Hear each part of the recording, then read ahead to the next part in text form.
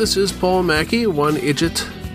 I've had a few delays getting to this one. Iris marched in the Christmas City of the North parade with her school's float on Friday, and this was my 1 weekend in 3 at work, so I'm just getting this out now, Monday, if all goes well, and I suppose you already know if I made that happen or not. Anyhow, let's get into Rockford Files Season 1, Episode 10, The Dexter Crisis, which originally aired Friday, November 15th, 1974. I suppose that's pretty close to 49 years ago today. A brief summary. Mr. Charles Dexter hires Rockford to find his young mistress, Susan. Susan's roommate, Louise, tells Jim she has helpful information but won't share unless she can tag along on the investigation. Her information, a license plate number, leads to a second PI who is also apparently tracking Susan. Jim and Louise eventually track Susan to Vegas, where she is staying in a hotel under an assumed name. After Rockford tells Dexter where Susan is, Rockford finds Louise unconscious in Susan's room, which is in disarray, but he is knocked out as well, and we can see that was Dexter searching the room. It turned out Susan had a bag of $250,000. Dexter was planning to use that money to pay someone off. He offers Jim a 10% reward for return of the money, and in the end, Rockford convinces the girls to return the money, but Dexter refuses to pay the reward, as his business is tanking, and the result of the other PI's work resulted in divorce proceedings from his wife, who hired him. This is Jim Rockford. At the tone, leave your name and message. I'll get back to you. I staked out that guy, only it didn't work out like you said. Please call me. Room 234, County Hospital. Who is Bing Russell?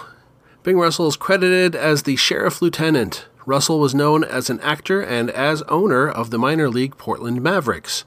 As owner of the Mavericks, he shunned corporate sponsorships and carried a larger-than-usual team roster. He often featured players who never quite made it big but couldn't stop playing yet. He also hired professional baseball's first female general manager and another time the first Asian American general manager. As an actor, he appeared in a large number of movie and TV westerns, notably The Magnificent Seven and Bonanza. He also appeared in shows like The Rifleman, Maverick, Zane Grey Theater, Rawhide, Hazel, The Andy Griffith Show, The Twilight Zone, The Donna Reed Show, The Munsters, Gunsmoke Combat, Branded, The Fugitive, The Monkees, I Dream of Jeannie, Ironside, Adam 12, The Virginian, Alias Smith and Jones, The Mod Squad, Mannix, The Rockford Files, The Streets of San Francisco, Emergency, and Little House on the Prairie.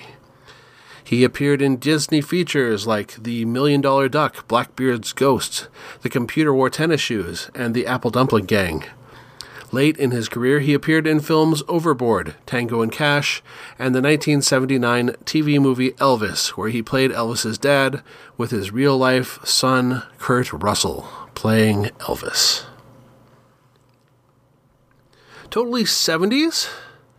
I'm not sure if I really put enough oomph on that, but it was meant to be a question for the category this time. It really seems like a common thing in this series, with cars getting into relatively minor incidents and the driver having difficulty starting the car again. I was skeptical of this. I found an answer to this online, but I'm not sure if it fits with the cars of this period. Online it says that cars may not start even after a minor accident because the fuel pump inertial switch trips, cutting power to the fuel pump to prevent fires. However, when I investigated further, this was only true from 1981 onwards. Try as I might, I've not found a solid answer to why cars might have a fender bender and then have trouble starting. It could be plot convenience, or I might just be having trouble choosing the right search terms. Artifactoids. Lowestoft Porcelain Factory is an English firm that operated from 1757 to 1802.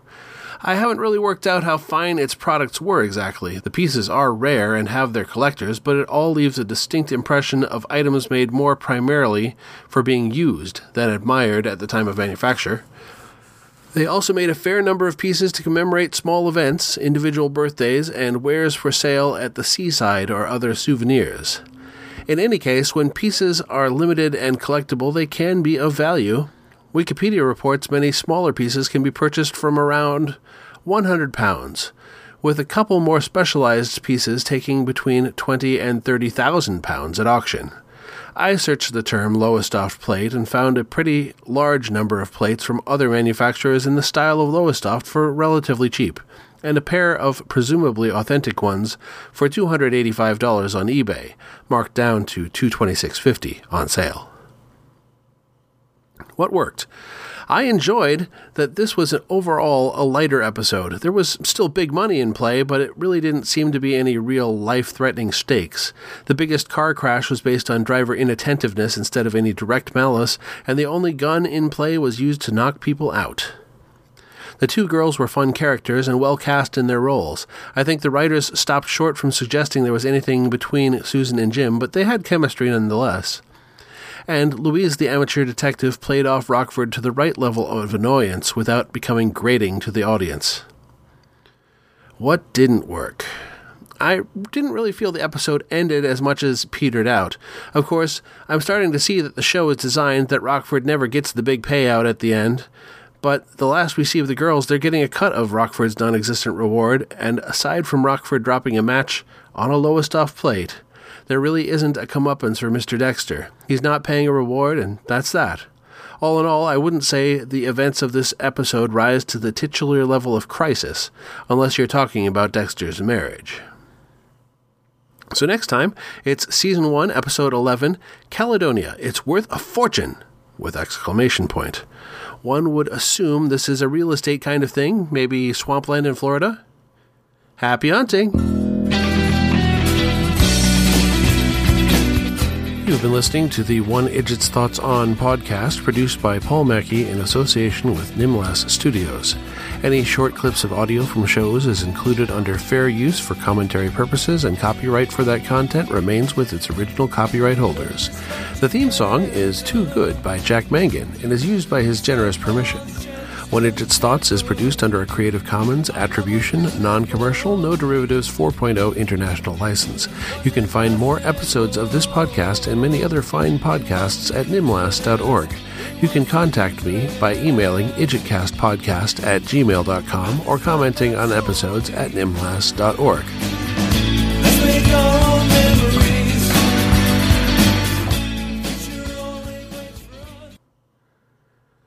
Mr. Nick Angelo better get his damn call soon. They've been paging him all episode.